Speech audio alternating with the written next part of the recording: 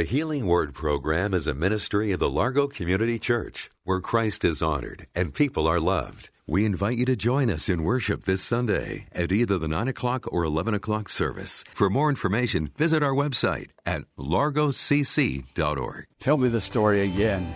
Tell me about Gethsemane. Tell me about Calvary. Tell me about the resurrection. Tell me about it. I want to hear it again. It's ever new. It thrills my soul. All that thrills my soul is Jesus.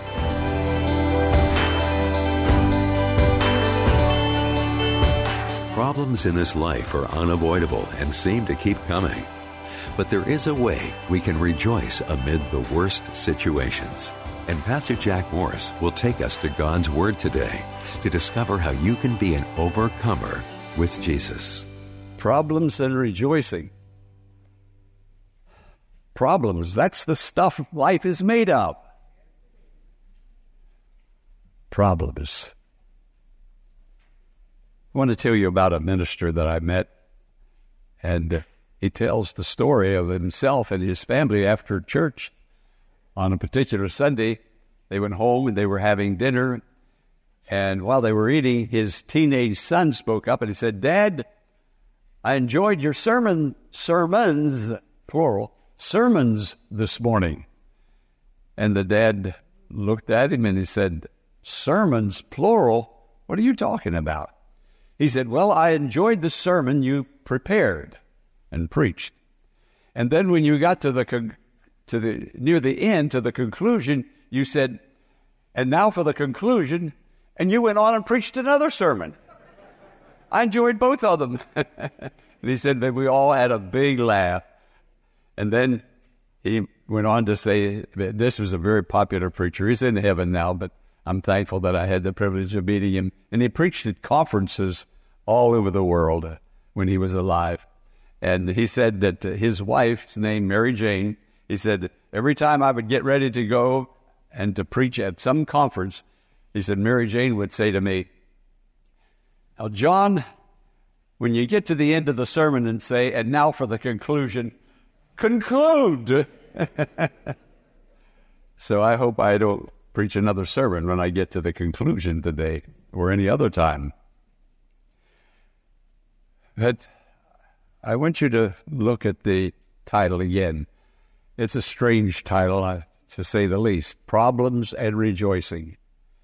But the Christian who is filled with the Holy Spirit, who loves the Word of God, the beautiful words, the wonderful words of life, that person can rejoice even in the midst of problems. The scripture starts this way.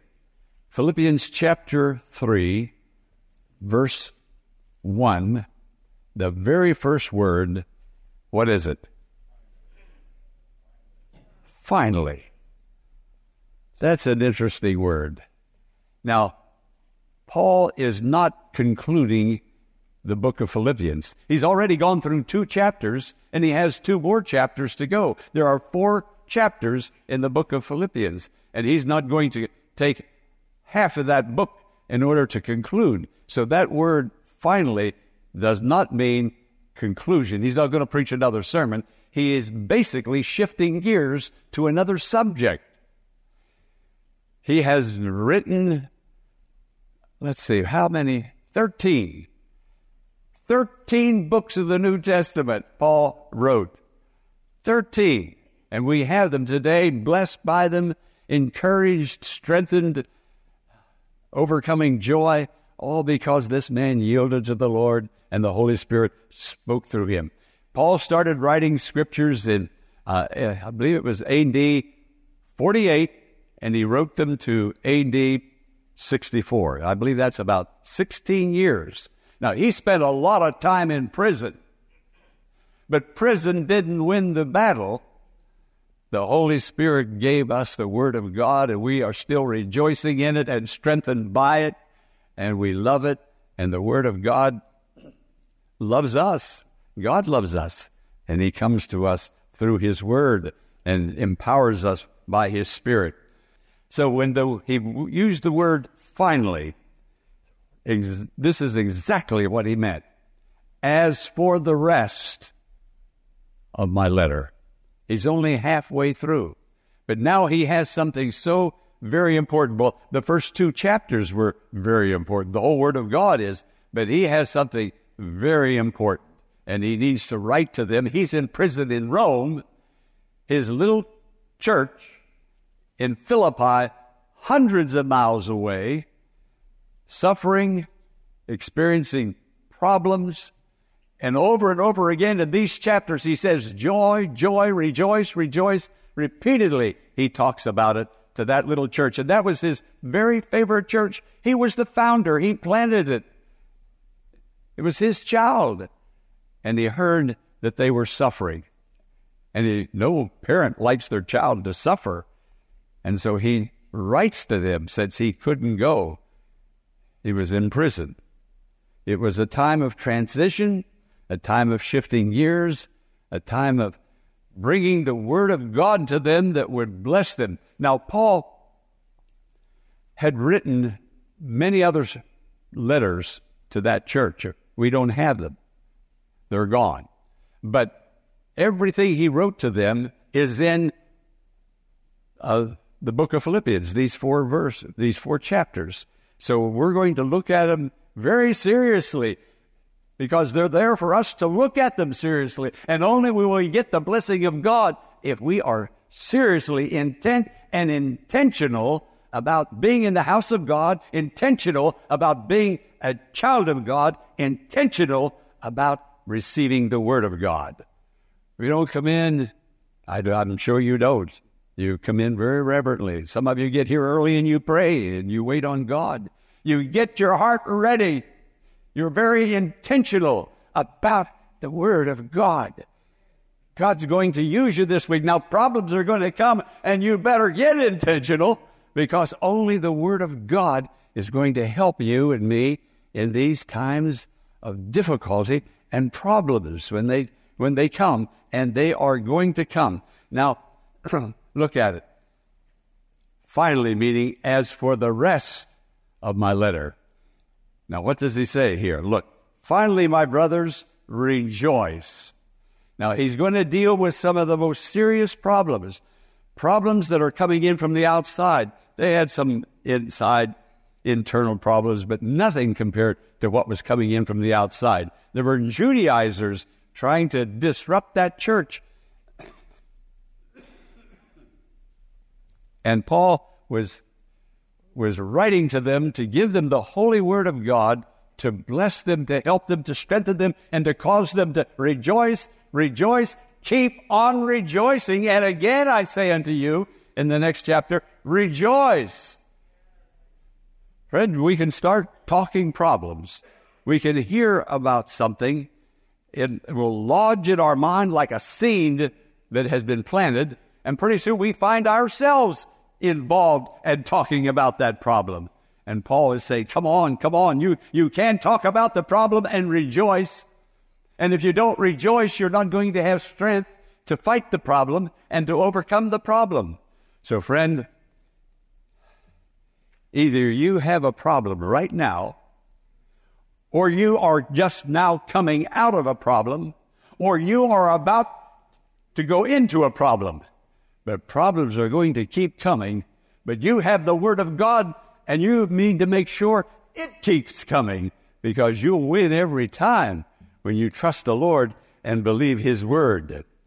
Thank God we can rejoice and celebrate Jesus even in the midst of sickness and pain. You see, I'll just talk about myself, but I'm talking about you too. I was in, and you were too, in Jesus at Calvary. When He was nailed to the cross at Calvary, He had already absorbed me into Himself. And there being nailed, that was me being nailed. That was you being nailed. Your sins were nailed to the cross. They were left there, and He went into an open tomb, and He came out the third day victorious, because the sin had been killed. Your sin, not his, but my sin absorbed into Jesus. I was in Christ when he was nailed to that cross. Although I was born 2,000 years later, yet all the sins of all the world, and he knew I was coming, knew you were coming, and he took us unto himself. For God so loved the world. That didn't mean just the world 2,000 years ago, but that's the world today.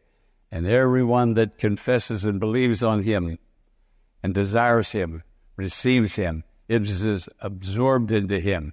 We are baptized, the scripture says, into the body of Christ. It happens spiritually, and then the pastor takes the person, the candidate, standing in water, and down they go. The water covers them. They're out of sight. The water absorbs them. That's what happened. You were absorbed into Jesus. He has you in his heart. He's not far from any of us. Matter of fact, he's closer. It's like years ago when I was going through a difficult time, thinking how we're going to establish the Largo Community Church. We didn't have people, we didn't have money, we didn't have a place, we didn't have a hymnal. And I called Pastor Blair. I've told the story over and over. But I can't help it. That's me. That's what I went through. And I thank you for your patience. Dark on the outside, a little lamp by my bedside. Called him in Denver, told him where I was. I said, I want to start a church without walls. I don't want to be catering to any race or any denomination. Just Jesus, only Jesus, a church without walls. He wrote the part of the endorsement of my little history book of the Largo Community Church that I wrote many years ago. And he said, the only thing I can remember that night was Pastor Moore saying, a church without walls, a church without walls. He said, that's all I can remember. And that's what I desire, and I know that's what you desire also. I really, truly believe it. Jesus doesn't have walls. Come unto me, all ye that labor. I'll give you rest. I'll give you peace. You will rejoice. That's the outcome. I was in Christ. Now, here, let me read just a little bit more. Finally, my brothers, rejoice in the Lord. That's the only way you're going to rejoice in the Lord. Now, here's the part I want to give to you. It is no trouble for me again, and it is no trouble for me to write the same things to you again, and it is a safeguard for you. To write the same things to you again? What is he referring to? Well, he's referring to those letters that he wrote for part of that 13-year period to the people. We don't have them today, but we have the book of Philippians that contain the solid message of all of those little letters that he wrote to them years ago. But he's writing to them again. Now, he's writing to them again for a purpose. He knows there's problems out there, and these are his spiritual children. They're going through a very difficult time. 16 years he's been writing. Now, repetition, this is what Paul is doing. He's repeating himself. Now, I do that sometimes. I'll repeat myself. I think maybe we all do. Maybe I do it a little bit more now than before. I don't know. But Paul is repeating himself to the Philippians. He's telling them the old story again and again. Now, Paul was a good teacher, an excellent teacher, a brilliant man who committed his brilliancy to the Lord. He gave God his mind, his heart, his thoughts, his all. A brilliant man. Now he's repeating. And any good teacher, and I know we have some teachers here today, you know the value of repetition. Have you tried to memorize a scripture? You have to repeat it and repeat it, repeat it. At least I do. I don't get it the first time out to memorize it. Paul was repeating to them what he had given to them, And he said, it's no trouble for me to give you this again. Now, the world loves novelty. The world loves something new. The world is always trying to invent, and it does invent new things all the time. How about John 3:16? I know that by heart. Do I need to hear another sermon on John 3:16? Do it in a new way that would capture my attention. Novelty. Novelty. Paul is writing and he's saying to them, listen to what he is saying to them. It's no trouble for me to write the same things. On Christ the solid rock I stand. There I have security and I have perpetuity. I'm in Christ and Christ is in me. On Christ I stand. I'm in Jesus. Tell me the story. Tell me that God loves me. Pastor, I've heard you say it for years that God loves me. Why do you keep saying it? Because I want you to know it. I hope you love hearing it. I love hearing it. You tell me that God loves me. Say it again. I want to hear it again. There's not a whole lot of love out there. My God, let there be love in here, in His church, and around the world, wherever His church is. I will build my church. God is love. That's what John says in his book, 1 John. God is love. And where there is love, you'll find God. You'll find strength. You'll find rejoicing. You'll find hope. Yes. Tell me the story again. Tell me about Gethsemane. Tell me about Calvary. Tell me about the resurrection. Tell me about it. I want to hear it again. It's ever new. It thrills my soul. All that thrills my soul is Jesus. Tell me those stories again. I'm not tired of repetition. I want to cry out to the preacher, oh, man of God, you preached it before. Preach it again. I want to hear it again. I need to hear it again. I've been hearing so much other things about sickness and COVID and Ukraine and on and on. It goes on. I hear it all the time. It's bombarding me. Let me hear the story of Jesus again. I've heard about wars again and again all my life. I've heard about the flu and the COVID, and I've heard about divorce, and I've heard about church conflicts, and I've heard that stuff. I don't want to hear that anymore, but I know I'm going to continue to hear it. But I want to hear that tell me the old story of Jesus and His love. Tell me that story again. Tell me about Amazing Grace. Sing Amazing Grace. Quote John 3:16. Let me hear it again, bringing strength to my soul. Choirs, sing it. Congregations, sing Amazing Grace. Sing it again, over and over again. Sing it as a solo. Sing it as a duet. But keep telling me about Jesus and His love. This is the only place I hear about Jesus and His love. I don't want to come and hear something else other than Jesus and His love, because I will be strengthened when I go. I won't leave the church hearing garbage and go out defeated. I come in loving everybody, talking to everybody. And when the time comes, hugging not everybody I bump into. Tell me that story. You see, what had happened to that church in Philippi, it was only 10 years old. 10 years ago, Paul had planted that church.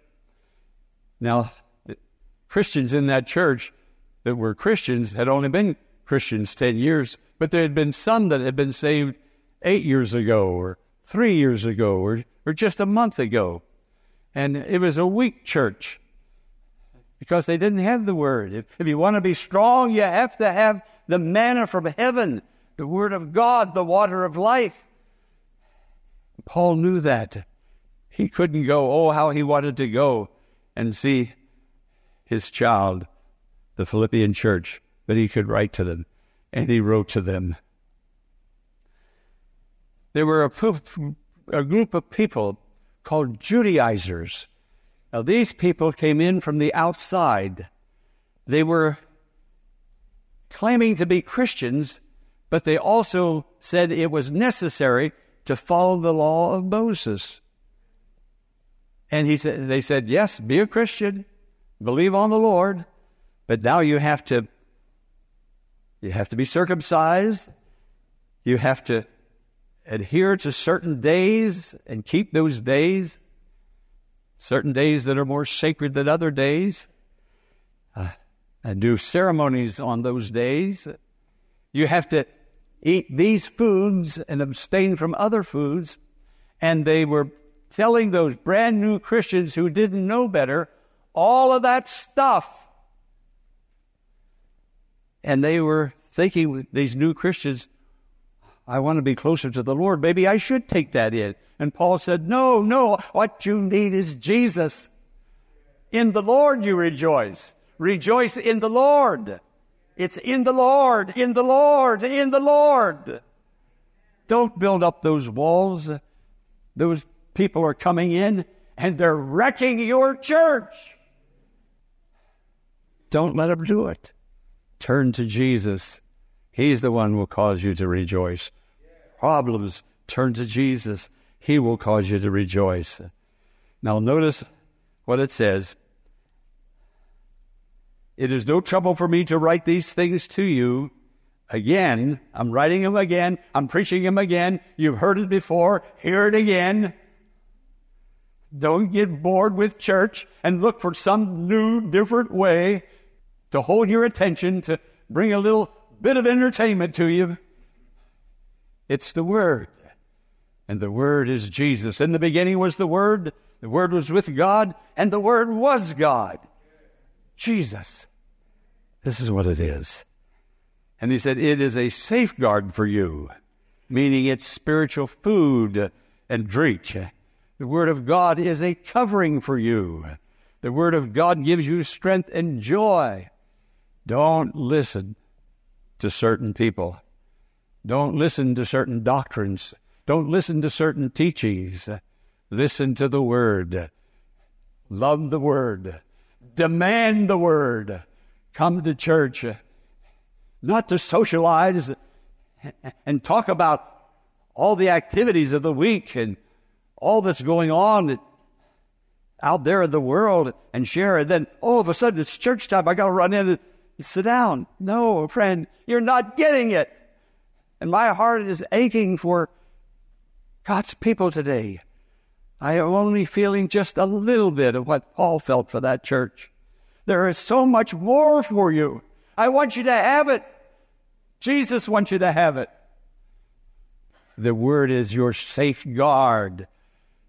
Write on my heart every word. Thank you for the Word of God. Friend, are you really ready to embrace God's Word? Are you ready for the Word of God to put a covering over you? For the Lord Jesus to encircle you, encompass you with His arms? He's here to do something. I hope I haven't made anybody sad today. I hope I've said something that makes you think, and as you begin to think, gladness comes into your heart. I hope so. I pray so. I believe so. Hope thou in the Lord, and your future will be well in Christ, in the Lord. Amen. Problems in life are unavoidable, but cannot remove the joy of Christ that lives in those who follow Him. Let us always rejoice in the Lord, no matter our circumstances. Do you need Pastor Morris to pray with you about a struggle or decision you're wrestling with? The Pray Now app is available to you right now. Go to thehealingword.com, click Pray Now, and select the topic that matches your request. Pastor Morris will provide encouragement, pray with you, and deliver a brief message on overcoming and living in victory. Again, pray now at thehealingword.com. If today's message has blessed you and strengthened your faith in God, would you consider partnering with Pastor Morris and supporting the Healing Word ministry with your prayers and donating to keep the gospel of Jesus Christ reaching thousands? Go to thehealingword.com and click the donate button to pledge your support. And remember, the faith-building message you heard today is our gift to you. Your donation is your gift to God. Join us tomorrow for another Healing Word message. Until then, Blessings on you.